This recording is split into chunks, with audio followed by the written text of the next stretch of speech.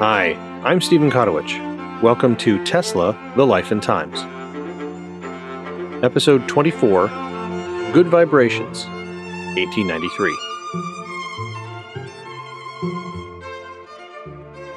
Hello everyone, welcome back to Tesla, The Life and Times. You'll recall that after episode 23, I wasn't really sure what events I'd cover in episode 24. One possibility was jumping right back into the War of the Currents and the battle for the contract to harness Niagara Falls, which was actually happening concurrently with the lead-up to the World's Fair. However, when I finally sat down to write this episode and realized that I have about 30,000 words of research and notes about Niagara Falls to go through in order to form it into the, say, 4,000 to 5,000 words one of these episodes typically runs, well, I thought better of it. And since discussion of the electrification of Niagara Falls will take us into 1895, before we got too far ahead chronologically, I wanted to step back and look at what Tesla was up to during 1893 and 1894 when he wasn't working on either business for the World's Fair or business for the Niagara Falls contract.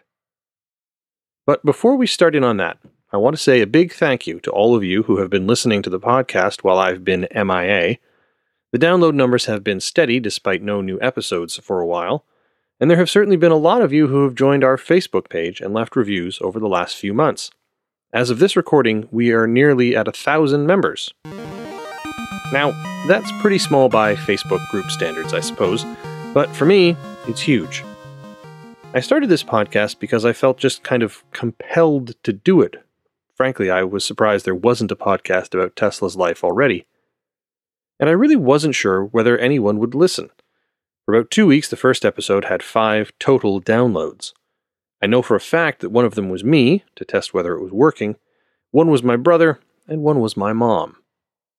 So, to have thousands of people listening to each episode, people I don't know, and to have so many of you join the Facebook page is really encouraging, and has made me want to get back to business here for a long time. One of the other things that has encouraged me to get my butt in gear to do new episodes are the reviews that people have been kind enough to leave while we've been on, let's say, hiatus. In the interest of time, I won't read out every review, but I do want to thank FireDancer71, LabViewMantic, CVP96, Abe NY, and Gaurav Bhatta for their 5-star reviews on iTunes. Thanks also to Rockinante23, who said, "The most complete Tesla history. Very well done, a joy to listen to. Great additional information about the times which puts the events in their correct historical and sociological context. The best podcast I've heard." Likewise, thanks to RDD2323, who called the podcast the best Tesla history I've ever read or heard. An honest look at the human being, dispelling many of the myths we've been told over the years. Mr. Kotowich is an excellent narrator. His addition of interesting details of the era puts Tesla in true focus in that formative time in our history. I've read many books on Tesla, and this is the best with the most information I've experienced. Air Sea Land from the United States enjoys listening to the podcast during the daily commute. My morning and evening commutes are now soothed with Stephen's narrative.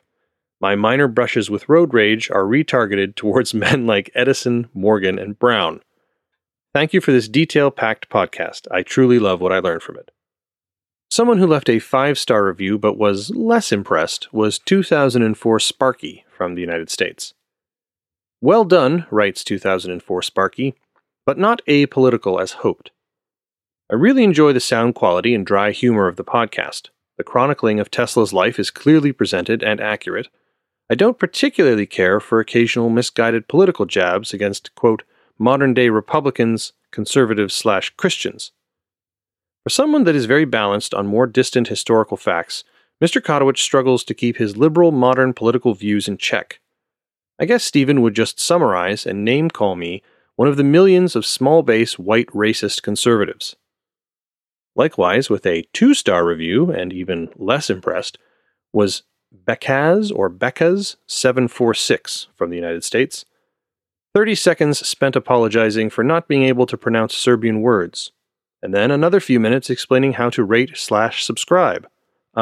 Unnecessary. We all know. We will do it if so inclined. And then, surprise, surprise, host proudly shows off how racist Republicans are. Well, seems you learned nothing from studying Tesla. Your intellectual mediocrity is painfully boring.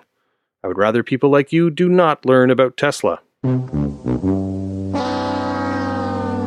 Ouch, Sparky and Becca's. I thought we were friends. Look, I'm sorry that you feel like I was taking shots at you or at Republicans or at anyone of any political party. That certainly was never my intention. I know I touched on politics a couple of times in the Gilded Age episode and again in the World's Fair episode, but I'm at a loss as to where I came down in favor of one party or another, or where I called anyone of whatever party a racist. In general, my own views of contemporary left and right politics can best be summed up as a plague on both your houses. And politics, of whatever stripe, is a third rail that I really don't want anything to do with on this podcast. So, Sparky, Becca's, if you are still listening, and I hope you are, I would genuinely appreciate it if you could reach out either on the Facebook group or via email at tesla@kotowich.com to let me know more about which episode or episodes you found objectionable, and ideally if you have a time code for the content that upset you, I'd really like to go back and have kind of a fresh listen. As for the apologizing for Serbian words thing, well, I am Canadian, so apologizing is kind of my cultural heritage. Happily, a listener of Serbian descent was kind enough to reach out and let me know that my pronunciations were not terrible, so yay! But, Becca's, I am sorry that you found it annoying. Or rather, I'm sorry, eh? Finally, also on iTunes, we have what I believe is my first ever 1-star review. This is from someone calling themselves Prickly Critic. Why ask for reviews if you only show 5 stars? What a waste of time writing a review. And I genuinely don't know what to make of this one. You get that I don't pick which reviews show up on iTunes, right? It's just whatever reviews people happen to leave. I've just been lucky enough, at least until this episode, to only get 5-star reviews. And as for it being a waste of time writing the review, then why bother?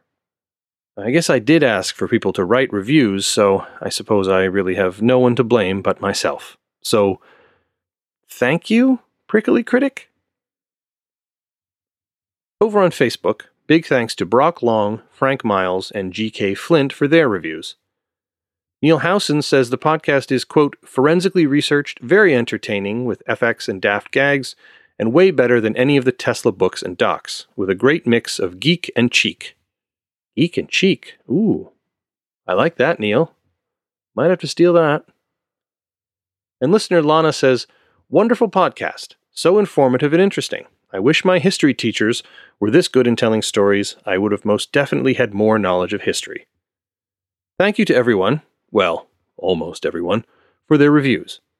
If you've not had a chance to leave a rating or a review, I hope you'll do so on iTunes or our Facebook group or wherever you get your podcasts.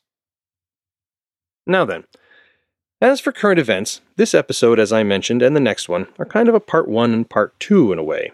We're going to be covering essentially what was going on for Tesla while he was simultaneously working with Westinghouse on both the World's Fair bid and the bid to win the contract to electrify Niagara Falls.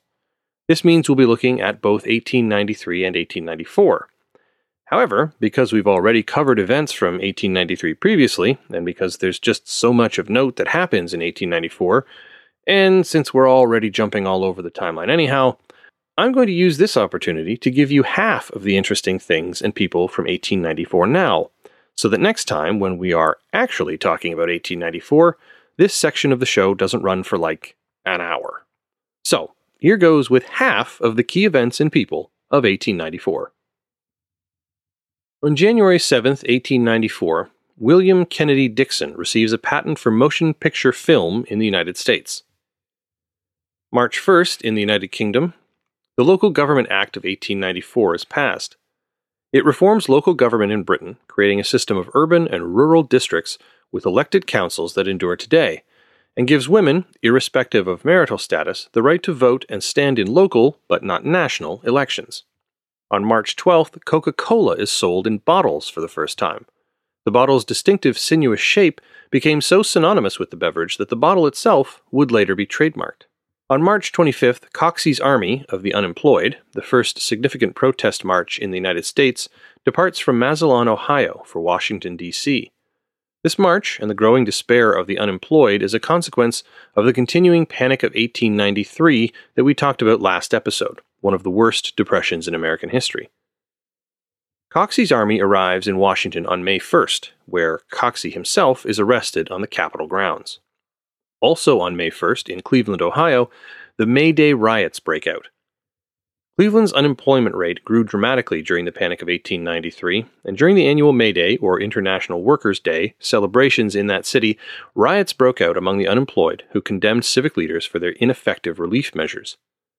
May Day had started as a commemoration of those who had died during the Haymarket Affair of 1886, when during a general strike in Chicago, Illinois, an unknown person threw a bomb into the crowd, prompting police to fire into the crowd, killing civilians and police alike. The growing number of strike actions and violent protests that began to center around May Day led U.S. President Grover Cleveland to propose a bill that would make a Labor Day in September a national public holiday, in the hopes of taking the wind out of the sails of May Day as a worker-related holiday, and hopefully getting away from commemorating what was essentially a riot. It worked, and May Day celebrations diminished to virtually nothing in the United States because of the creation of Labor Day. Also in May, bubonic plague breaks out in Hong Kong. It also breaks out this same year in Canton Province in mainland China. I had no idea the plague was still a thing at any point in the last, say, several centuries, but by the end of 1894, the plague had killed more than 2,500 people. On June 30th, the Tower Bridge in London opens for traffic. Tower Bridge, built between 1886 and 1894, is a combined suspension and bascule bridge, meaning that its deck can lift up in two pieces to allow ships to pass through. An Act of Parliament was passed in 1885, authorizing the bridge's construction. It specified details of the bridge's size and layout, and it also specified that the construction had to be in the Gothic style.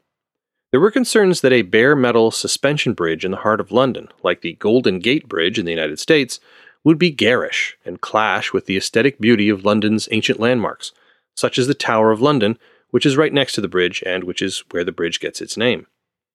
I guess whoever built modern buildings in London like the Gherkin or the Shard, which if you ever look at it looks like something a supervillain would design, didn't get the same memo.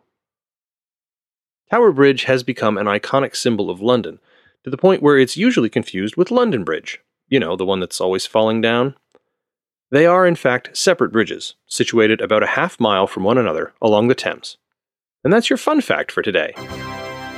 On July 6th, a fire at the site of the 1893 World's Columbian Exposition in Chicago destroys most of the remaining buildings.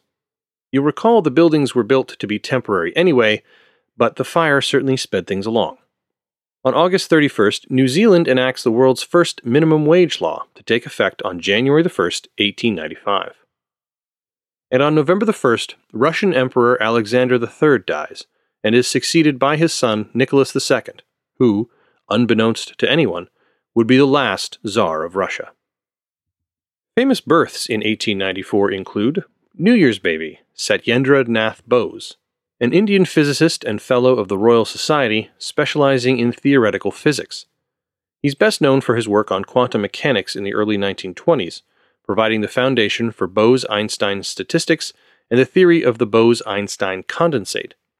A self-taught scholar and polymath, he had a wide range of interests in varied fields, including physics, mathematics, chemistry, biology, mineralogy, philosophy, arts, literature, and music.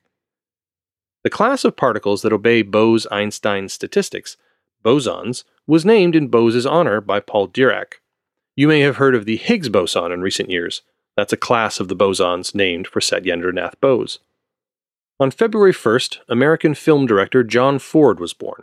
In a career that spanned more than 50 years, Ford directed over 140 films, although most of his silent films are now lost. He's widely regarded as one of the most important and influential filmmakers of his generation. He directed such classics as Stagecoach, The Searchers, The Man Who Shot Liberty Valance, and The Grapes of Wrath. His 4 Academy Awards for Best Director in 1935, 1940, 1941, and 1952 remain a record. Orson Welles and Ingmar Bergman were among those who named him one of the greatest directors of all time. On May 27th, Dashiell Hammett, American author of hard-boiled detective stories, was born.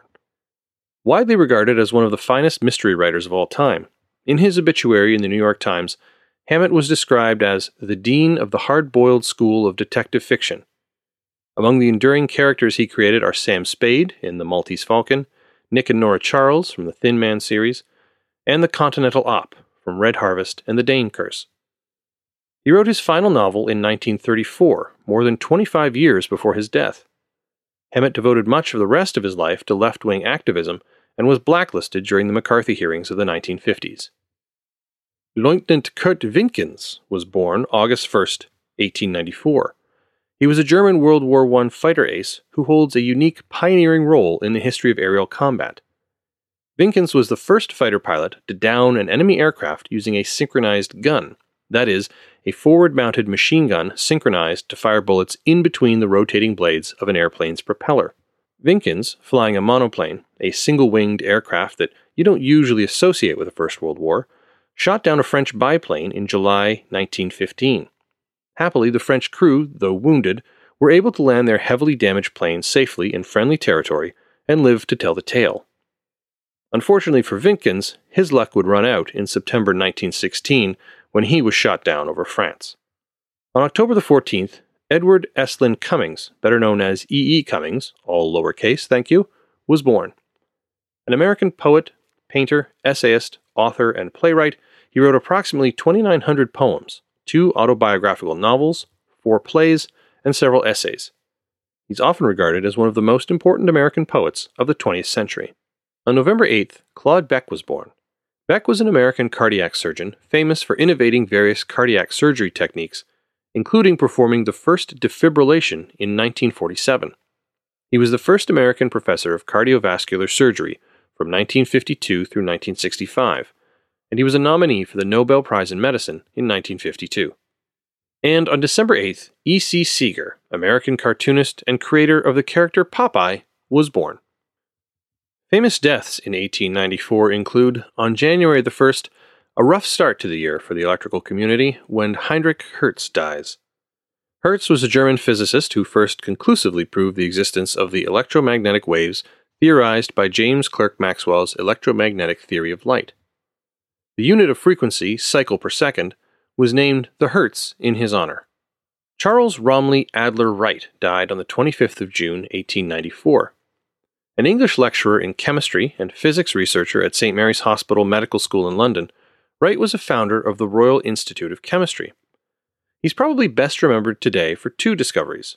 The first, the discovery of aluminum, or, since he was English, aluminium, antimonide, recognized today as a compound semiconductor with potential use in high-frequency, low-power consumption microelectronics, as well as in gamma radiation detection. His second discovery, well, it seems that in his noble quest to develop a non-addictive alternative to morphine, Wright accidentally became the first person to synthesize diamorphine, a more potent, more addictive form of morphine better known as heroin. Oops. And as I mentioned a minute ago, on November the 1st, Nicholas II became Tsar of Russia after the death of his father, Alexander III. Emperor of Russia, King of Poland, and Grand Duke of Finland, Alexander III was a highly reactionary monarch, reversing liberal reforms of his father, Alexander II, known as the Tsar Liberator, for his 1861 emancipation of the serfs. Under the influence of his counselors, Alexander III opposed reforms that limited his autocratic rule, he Russified minorities, and launched violent pogroms against Jews in Russia. Despite this, because during his reign Russia fought no major wars, he is often styled the peacemaker. But here's one of those little it's a small world moments in history for you to consider. Alexander III's father, Alexander II, was assassinated in 1881 by a revolutionary organization known as Narodnaya Volya, the People's Will, who wanted even more dramatic reforms than what Alexander II had brought in.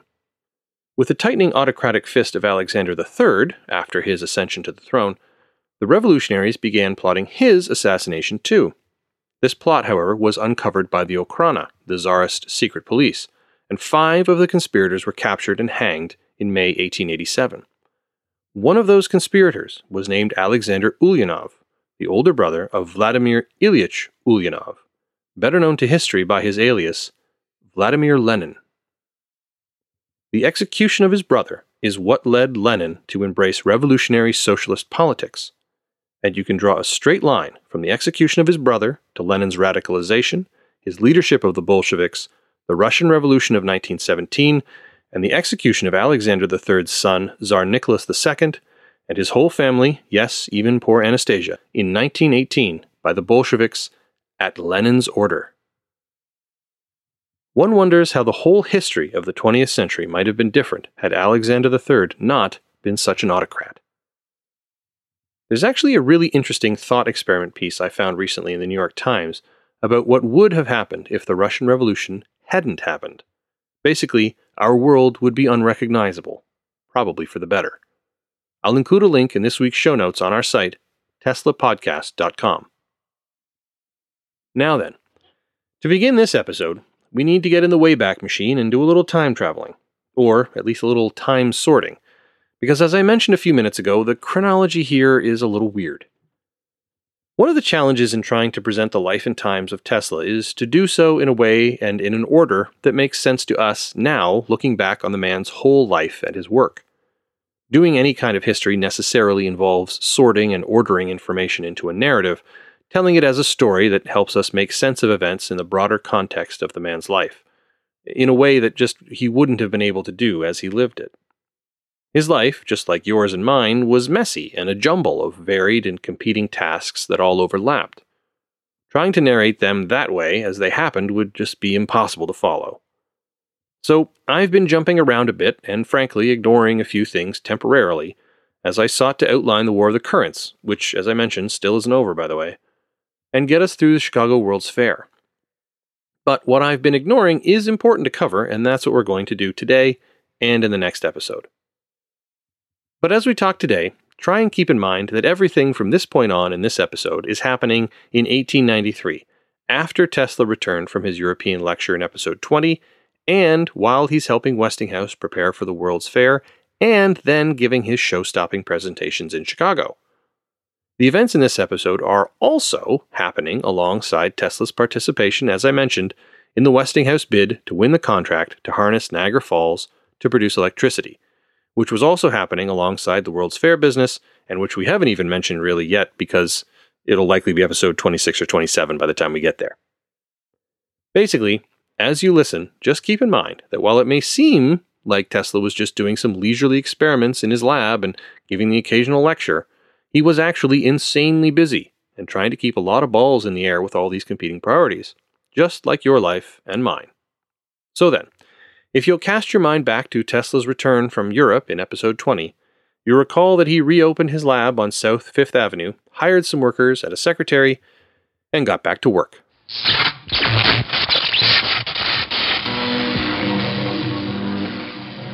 So, what was Tesla working on between World's Fair business and the Niagara Falls contract bidding? Well, he spent the winter of 1892-1893 working on his high-frequency apparatus. This all came out of his recent European trip, which we covered in episode 20. Remember that Lord Rayleigh had told him that he was destined to discover great things, and Sir William Crookes, in attendance at Tesla's lecture, had suggested the possibility of using electromagnetic waves to transmit messages. And there was one other element that had inspired Tesla's new direction, which we touched on briefly at the end of episode 20, that bears mentioning in more depth, as it shows Tesla's grand vision for what would occupy much of the rest of his career, for good and for ill. While Tesla was still back in Europe, recovering from his breakdown after the death of his mother, he went hiking in the mountains and got caught in a thunderstorm, finding shelter just in time. As he described in his autobiography, quote, "Somehow the rain was delayed until all of a sudden there was a lightning flash, and a few moments after, a deluge. This observation set me thinking. It was manifest that the two phenomena were closely related, as cause and effect. And a little reflection led me to the conclusion that the electrical energy involved in the precipitation was inconsiderable, the function of the lightning being much like that of a sensitive trigger. Here was a stupendous possibility of achievement. If we could produce electric effects of the required quality, this whole planet and the conditions of existence on it could be transformed. The sun raises the water of the oceans, and the wind drives it to distant regions where it remains in a state of most delicate balance. If it were in our power to upset it when and wherever desired, this mighty life-sustaining stream could be at will controlled. We could irrigate arid deserts, create lakes and rivers, and provide motive power in unlimited amounts. The consummation of this idea depended on our ability to develop electric forces of the order of those in nature. It seemed a hopeless undertaking, but I made up my mind to try it, and immediately on my return to the United States in the summer of 1892, work was begun which was to me all the more attractive because a means of the same kind of energy was necessary for the successful transmission of energy without wires. Thinking back to his experiments of fall 1892, in which he grounded his oscillating transformer, Tesla now believed that if he could scale up that transformer, he might be able to harness the Earth itself. And so Tesla set himself to discovering a way of using the Earth to transmit both message and power. More on that in a minute. Because first, and because he apparently didn't have enough on his plate already, that winter Tesla also agreed to do more lectures. One before the Franklin Institute in Philadelphia on the 25th of February, 1893, and another a week later at the National Electric Light Association in St. Louis. While he was still months away from the true national fame that would come his way after the World's Fair, Tesla was already attracting the attention of both reporters and the public. He couldn't deny that in addition to technical achievement, on some level he also craved recognition for his genius and accomplishments. So, while interacting with his peers was an inducement to making these lectures, they were also a means for Tesla to establish himself as one of the era's preeminent men of electrical science, on par with Edison, both for his colleagues, the press, and a wider public. As we'll see next episode, for a time Tesla would spend almost as much energy building and polishing his reputation in the press and high society as he did on actual invention. At least as a time saver, the lectures Tesla gave were similar to what he had done in Europe, and acted as a kind of dry run for the presentations he would give later in the year during his triumphant displays at the Chicago World's Fair. Each offered, quote, philosophical musings on the relationship between electricity and light along with sensational demonstrations. And Tesla, ever the showman, did not disappoint. In Philadelphia, he started strong, passing 200,000 volts through his body. As he described in the published version of the lecture, quote, my arm is now transversed by a powerful electric current, vibrating at about a rate of 1 million times a second. All around me the electrostatic force makes itself felt, and the air molecules and particles of dust flying about are acted upon and are hammering violently against my body. So great is this agitation of particles that when the lights are turned out you may see streams of feeble light appear on some parts of my skin. When such a streamer breaks out at any part of the body, it produces a sensation like the prickling of a needle. Were the potentials sufficiently high and the frequency of the vibration rather low, the skin would probably be ruptured under the tremendous strain, and the blood would rush out with great force in the form of fine spray.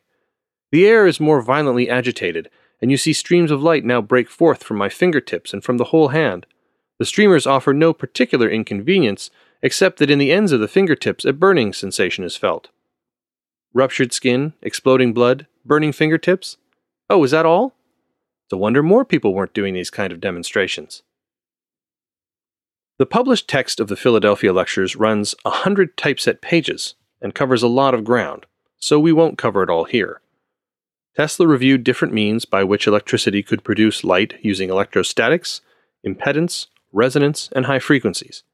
He once again pulled his lightsaber trick, spinning glowing tubes around the darkened theater like, as one account put it, quote, the white spokes of a wheel of glowing moonbeams. Perhaps most notably in these lectures, Tesla, before anyone else, outlined in broad strokes the possibilities of wireless communication and explained, at least in a rudimentary form, all the major components that such a system would need. More than a quarter century later, in his autobiography, Tesla claimed that he encountered such opposition to his discussion of what he termed wireless telegraphy at that time that, quote, only a small part of what I had intended to say was embodied in the speech. Now, some in the more conspiratorial corners of Tesla fandom online will suggest that this opposition is yet another sign that big business interests and the power companies were trying to keep Tesla's ideas down and torpedo Tesla's plans for worldwide free energy. In actuality, the opposition came from friends and supporters, primarily, and had far more to do with the underlying physics that Tesla was using to make his claims. Tesla, as we've discussed before, was a believer in the 19th century theory of the ether, an all-pervasive medium between the planets and the stars. More than a decade earlier, in 1881, a famous experiment by Michelson and Morley attempted unsuccessfully to measure the luminiferous ether.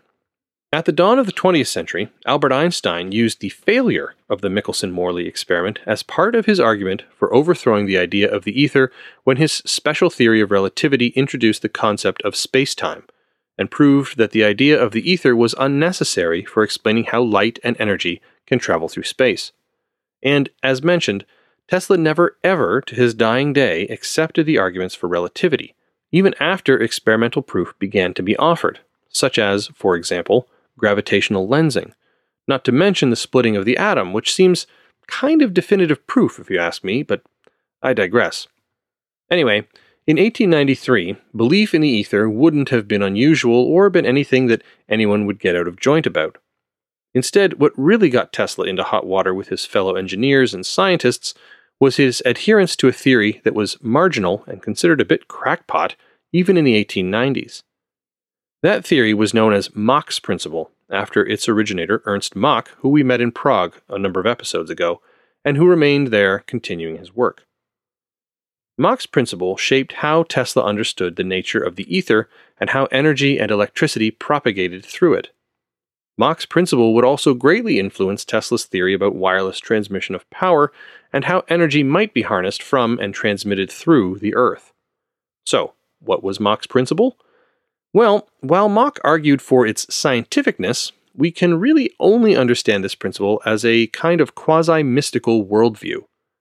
Mach hypothesized that all things in the universe were radically interrelated. The mass of the Earth, according to this theory, was dependent on the supergravitational force from all the stars in the universe. There was no separation between things. Mach himself acknowledged this view's correspondence to Buddhist thinking. I myself am reminded of the old joke, what did the Buddhist monk say to the hot dog vendor? Make me one, with everything.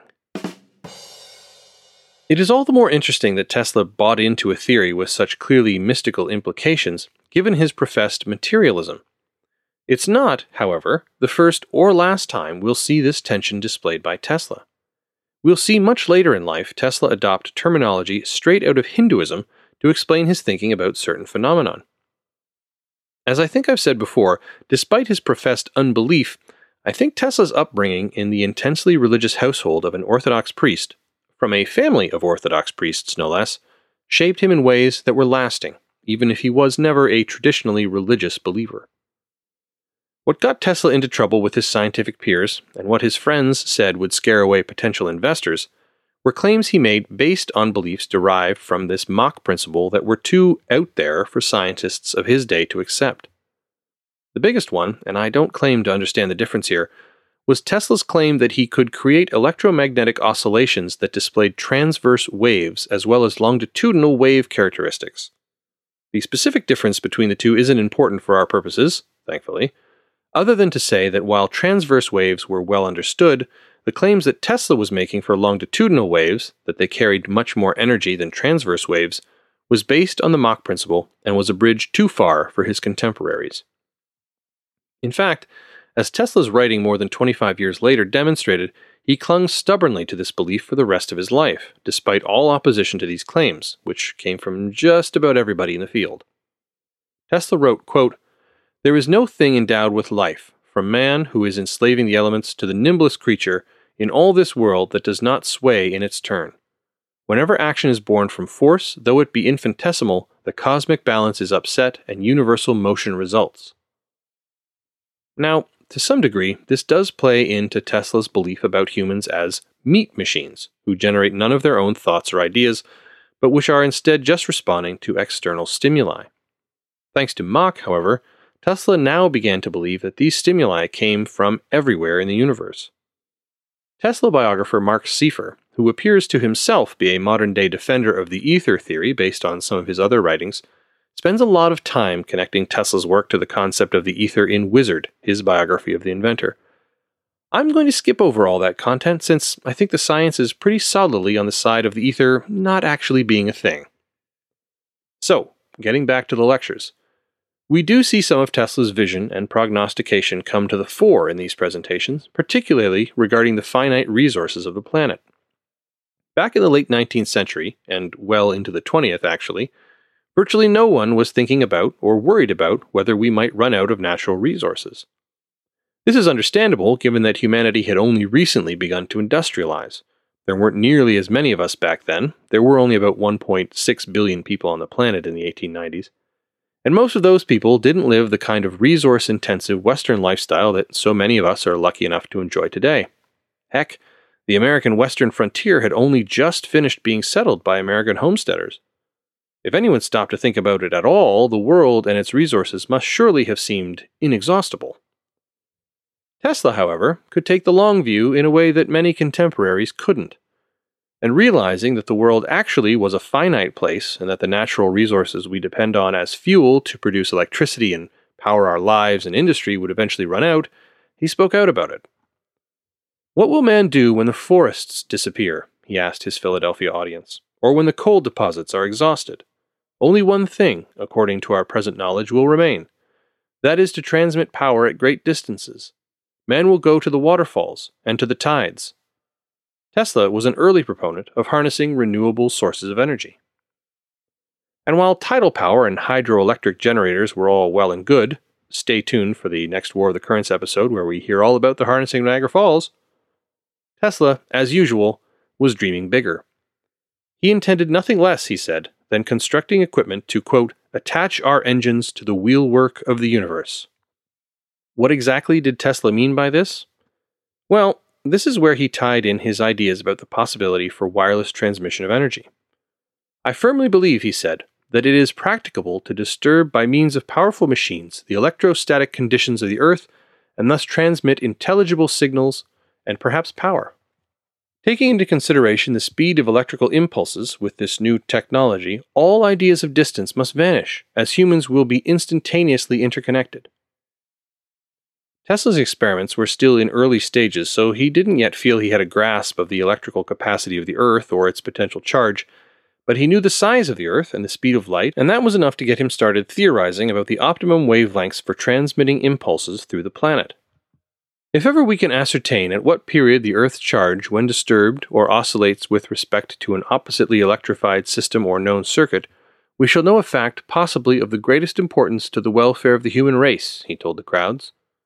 He also produced for the audience a diagram that depicted how to set up the aerials, receivers, transmitter, and ground connection for moving electricity through the Earth. "When the electric oscillation is set up," Tesla said, "there will be a movement of electricity in and out of the transmitter, and alternating currents will pass through the Earth. In this manner, neighboring points on the Earth's surface within a certain radius will be disturbed." Tesla also noticed, quote, "Theoretically, it would not require a great amount of energy to produce a disturbance perceptible at a great distance, or even all over the surface of the globe." Tesla left Philadelphia by rail at the end of February for the National Electric Light Association convention in St. Louis. Accompanying him was T.C. Martin, who we've mentioned before, and who we'll spend more time with in the next episode. Martin was covering both lectures for the Electrical Engineer magazine, and on the train ride, he proposed a textbook based on Tesla's collected writings. The first half would be about the AC polyphase system, with chapters on motor design, single-phase and polyphase circuits, armatures, and transformers, and the second half would be made up of Tesla's lecture on high-frequency phenomenon that he had given in New York, London, and now Philadelphia. Martin would write the introduction. The book, The Inventions, Researches, and Writings of Nikola Tesla, would eventually run almost 500 pages, and we'll talk about it more next time. On February 28th, Tesla arrived in St. Louis to give his lecture, and the city was vibrating with anticipation. The event was booked into the Exhibition Theater, but that venue proved too small given the interest, so it was moved to the Grand Music Entertainment Hall, which seated 4,000. On that cold February night, however, the theater was packed to bursting with several thousand additional spectators. Surely a fire code violation if ever there was one. On the streets, over 4,000 copies of a journal containing a biographical sketch of Tesla were sold to eager St. Louisans? Let's say citizens. Eager citizens. The demand for seats to the event was also so great that tickets were being scalped for $3 to $5. That's the equivalent of between $85 and $140 today. Think about the last time you heard of anyone so eager to get into a technical scientific demonstration that they were buying scalp tickets, let alone $140 scalp tickets, and you'll get some sense of just how crazy the appetite for Tesla's electrical wonders was becoming in 1890s America. At the opening ceremony, both Tesla and James I. Ayer, general manager of the local municipal electric light and power company, who had invited Tesla to give the speech, were introduced into the National Electric Light Association as honorary members. After this, Mr. Ayer introduced the inventor to the audience with, quote, a sort of reverence as one who has an almost magic power over the vast hidden secrets of nature, and presented Tesla with a giant flower arrangement, a magnificent floral shield, quote, wrought in white carnations and red beauty roses. Tesla's presentation that evening was the same one given days earlier in Philadelphia, so we can skip over the details, except to say that it included all of Tesla's usual flair for the dramatic. Near the end of the performance, for instance, Tesla held up a phosphorescent bulb in one hand and announced that he would illuminate it by touching his other hand to his oscillating transformer. When this lamp burst to light, recalled Tesla, with some frustration it seems to me, the audience was so startled that, quote, there was a stampede in the two upper galleries, and they all rushed out. They thought it was some part of the devil's work and ran away. That was the way my experiments were received. After the lecture, much to his chagrin, Tesla was mobbed in the lobby by several hundred people, all eager to congratulate him and shake his hand. Never a fan of crowds and always a germaphobe, Tesla, who was social distancing before it was fashionable, found the whole episode overwhelming. As the New York Times reported, Tesla, quote, had expected a little gathering of expert electricians, and though he went through the ordeal bravely, no power on earth would induce him to try anything like it again. It's worth noting before we move on that in attendance at the St. Louis lecture was Professor George Forbes, an engineer from Glasgow. Forbes was a consultant with the Niagara Power Commission, which was working to harness Niagara Falls to produce hydroelectric power. Forbes had enthusiastically recommended the Tesla AC system from Westinghouse to the commission. We'll have more to say about Forbes in 2 episodes' time, when we turn our eyes to the last major battle of the War of the Currents. While Tesla was dissuaded from going into too much detail in his public lectures about transmitting messages and power via the Earth, in private, Tesla turned his attention to just that problem. A point of great importance, Tesla wrote, would be first to know what is the electrical capacity of the Earth, and what charge does it contain if electrified. To answer these questions, Tesla returned to his idea of resonance and to the apparatus he had first put together in the fall of 1891. In the same way that you can shatter a wine glass if you find the right resonant frequency, Tesla found that electromagnetic waves of a particular frequency could make tuned circuits respond, that is, resonate, if you could align the inductance and capacitance in the transmitter and receiver. To study how high-frequency currents traveled through the Earth, Tesla grounded one terminal of his oscillating transformer to the city water mains, while connecting the other terminal to, quote, an insulated body of large surface, what we would today call an antenna, on the roof of his laboratory downtown on South Fifth Avenue. When Tesla adjusted to the frequency of the transmitted signal, he could make a tightly stretched wire in the receiver vibrate and produce an audible hum. Tesla made this receiver portable, packing the whole thing into a small wooden box so that he could carry it with him as he wandered Manhattan. With the transmitter running back at his lab, Tesla ranged all over the city, stopping periodically to ground the receiver and see if he could detect the oscillating current produced by the transmitter and its telltale hum. He would often take the receiver uptown to the Gerlach Hotel and found that he could detect the current there, about 1.3 miles, or just over 2 kilometers, from his lab. However, to Tesla's frustration, his reception at the Gerlach was at best intermittent, even when he knew the generator was running just fine at the lab. Tesla determined that this difficulty was due to the generator producing waves not at a single frequency, but rather at several frequencies. In particular, it did not produce oscillations with the same time period, and this made it difficult to tune the receiver to the right frequency. This variation in frequency was due to the technological limitations Tesla had to deal with in his era. Slight changes in the speed of the steam engine that drove the alternator caused a variation in the frequency. Necessity being the mother of invention, Tesla decided that he needed a better power source. So he set out to devise a new AC generator with more reliable performance. To accomplish this, Tesla combined the reciprocating motion of a piston engine with the more traditional generating coils and magnetic field. Steam or compressed air drove the piston back and forth, and a shaft connected to the piston moved the generating coils through the magnetic field.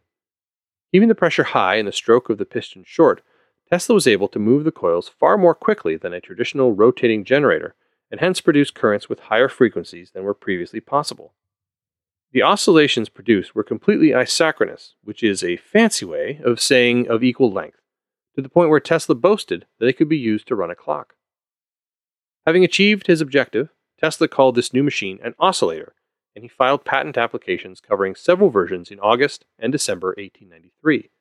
It was one of the new inventions he debuted during his lectures at the Chicago World's Fair. He installed one of his super precise oscillators in his South Fifth Avenue laboratory that ran on 350 pounds of pressure. With this oscillator, Tesla could power 50 incandescent lamps, several arc lights, and a variety of motors, and it was one of the pieces he would regularly show off to visitors to the lab. Tesla felt his oscillator would be the solution to the energy loss inherent in electrical generating stations of the time. Estimates were that just 5% of the potential energy in the coal used to power the stations was actually converted into electric light for consumers.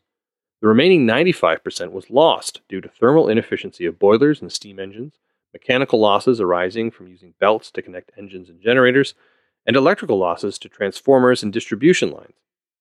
Tesla, something of a proto-conservationist, likened this level of inefficiency to being, quote, on a par with the wanton destruction of whole forests for the sake of a few sticks of lumber.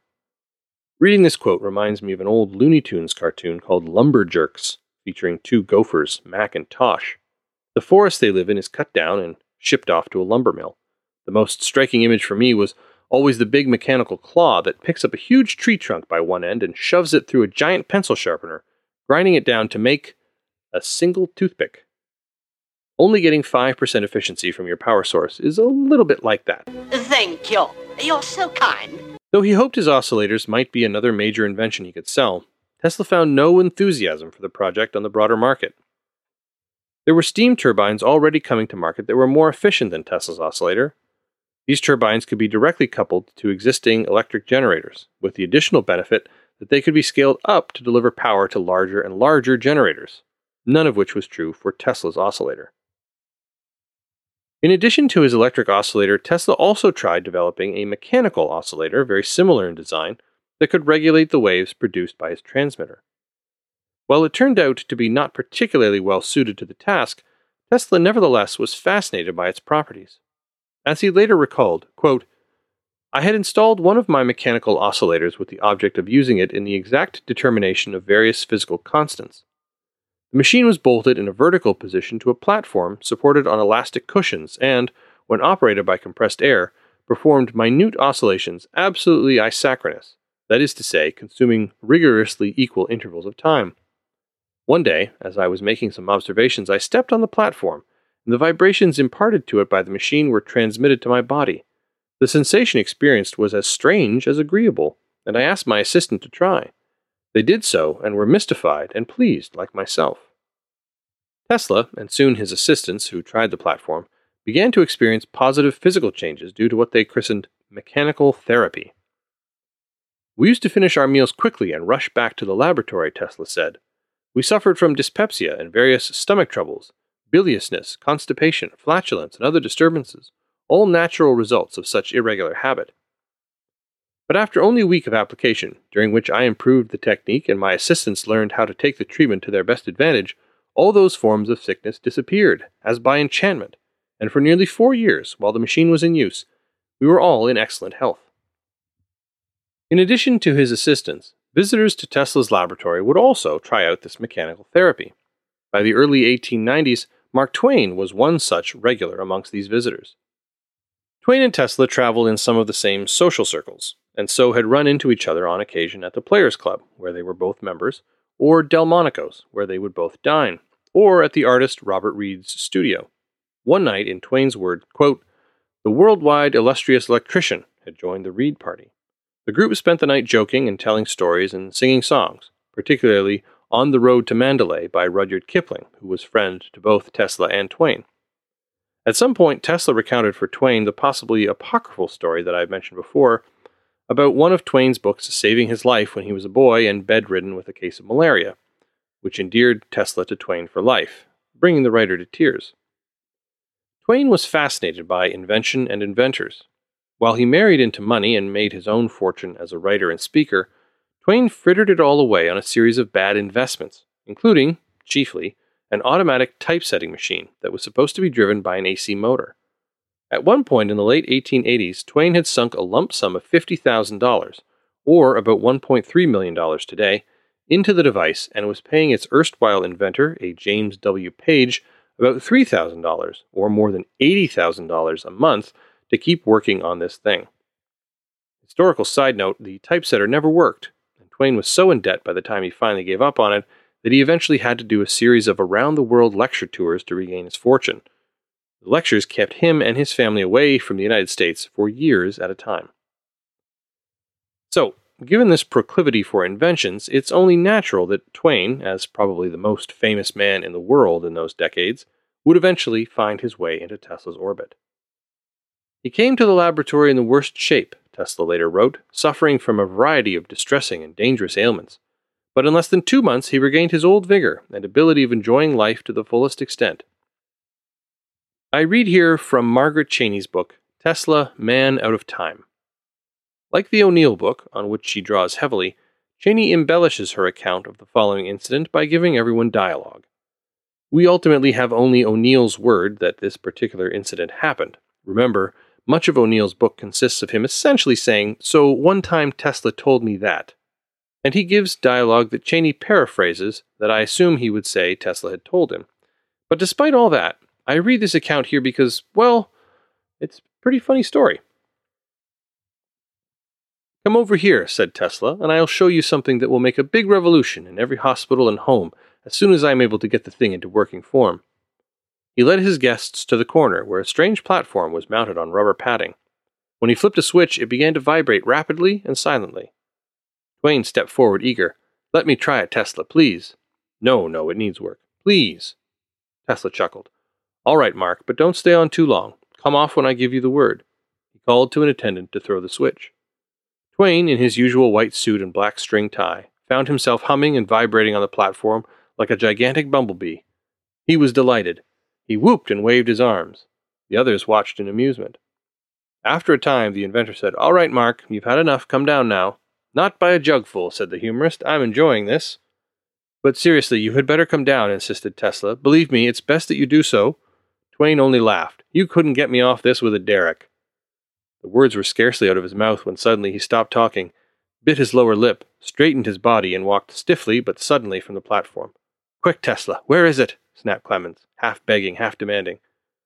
"Right over here, through that little door in the corner," said Tesla, and the inventor helped him down with a smile and propelled him in the direction of the restroom. The laxative effects of the vibrator was well known to him and his assistants.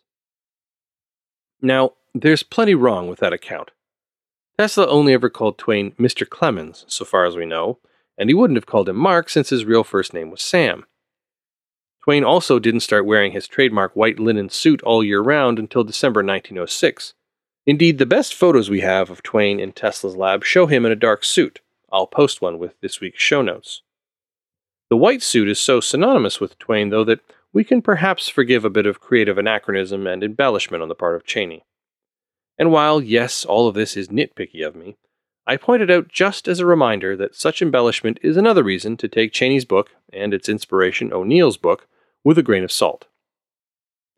You couldn't guess, I've also read a lot about Mark Twain / Samuel Clemens as part of the research I've done for a novel about Tesla and Twain's friendship. Once this Tesla podcast wraps up, I've toyed with the idea of doing a Twain The Life and Times podcast as a follow-up, since I've already done all the research. But I'm getting ahead of myself. The point is, if this event didn't actually happen, well, I kind of want it to have happened. Twain himself often said that you shouldn't let the facts get in the way of a good story, so he'd probably appreciate such a quality fabrication. What is true, however, is that Twain, always looking for an angle to make a buck, asked Tesla if he could sell the high-frequency electrotherapy machines to rich widows in Europe upon his next sojourn. Tesla naturally agreed. We'll revisit this mechanical oscillator in a future episode when we talk about Tesla's supposed earthquake machine. 1893 was a momentous year for Tesla, beginning with his incredibly successful lectures in Philadelphia and St. Louis, and capped by his magnificent performance at the World's Fair. And Tesla knew it. "It is difficult to give you an idea of how I am respected here in the scientific community," Tesla wrote to his uncle Petar at Christmas 1893. "I received many letters from some of the greatest minds proposing that I stay the course. They say that there are enough educated men, but few with ideas. They inspire me instead of taking me away from my work. I have received many awards, and there will be more. Think how things are that I recently received a photograph from Edison with the inscription, 'To Tesla, from Edison.'"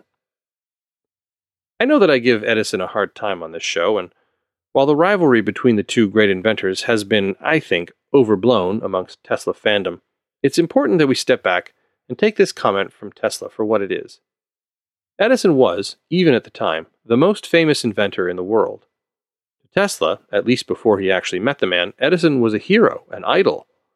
And despite their falling out, it was clearly deeply moving to Tesla that not only did the great man, his idol, know his name, but that Edison took time to, unprompted, send an autographed photo to him, while the War of the Currents was still being fought, no less. Who's your hero, your idol? How would you feel if they knew your name and your accomplishments? What if they sent you some token or memento, just because, as a sign of affection and admiration? Wouldn't that mean a great deal to you? Wouldn't it be evidence to you that you had truly arrived by virtue of talent and struggle? I think it would to me, and I think it certainly did to Tesla. Next time, we'll spend more time with Tesla after his triumph at the World's Fair. 1894 would be a year of fame, glitz, and glamour for Tesla, as he worked to raise his profile and polish his reputation among New York's high society. Thanks for listening to Tesla, the Life and Times. If you're enjoying the show, please spread the word. Tell a friend who you think might enjoy it too, or share a link to the show via your social media. If you can take a minute or two to leave a rating and review wherever you get your podcasts, it would be a huge help to the show. Past episodes, as well as the show notes for this episode, can be found on our website, www.teslapodcast.com. Remember to sign up for our email list. That will get you notices about the show, links to articles, and other stuff related to Tesla, his life, and times. You can keep up to date about the show on our Facebook page, and you can also always contact me directly via email at tesla@kotowich.com or on Twitter with the handle @OurManKotto. Thanks for listening. I'm Stephen Kotowich.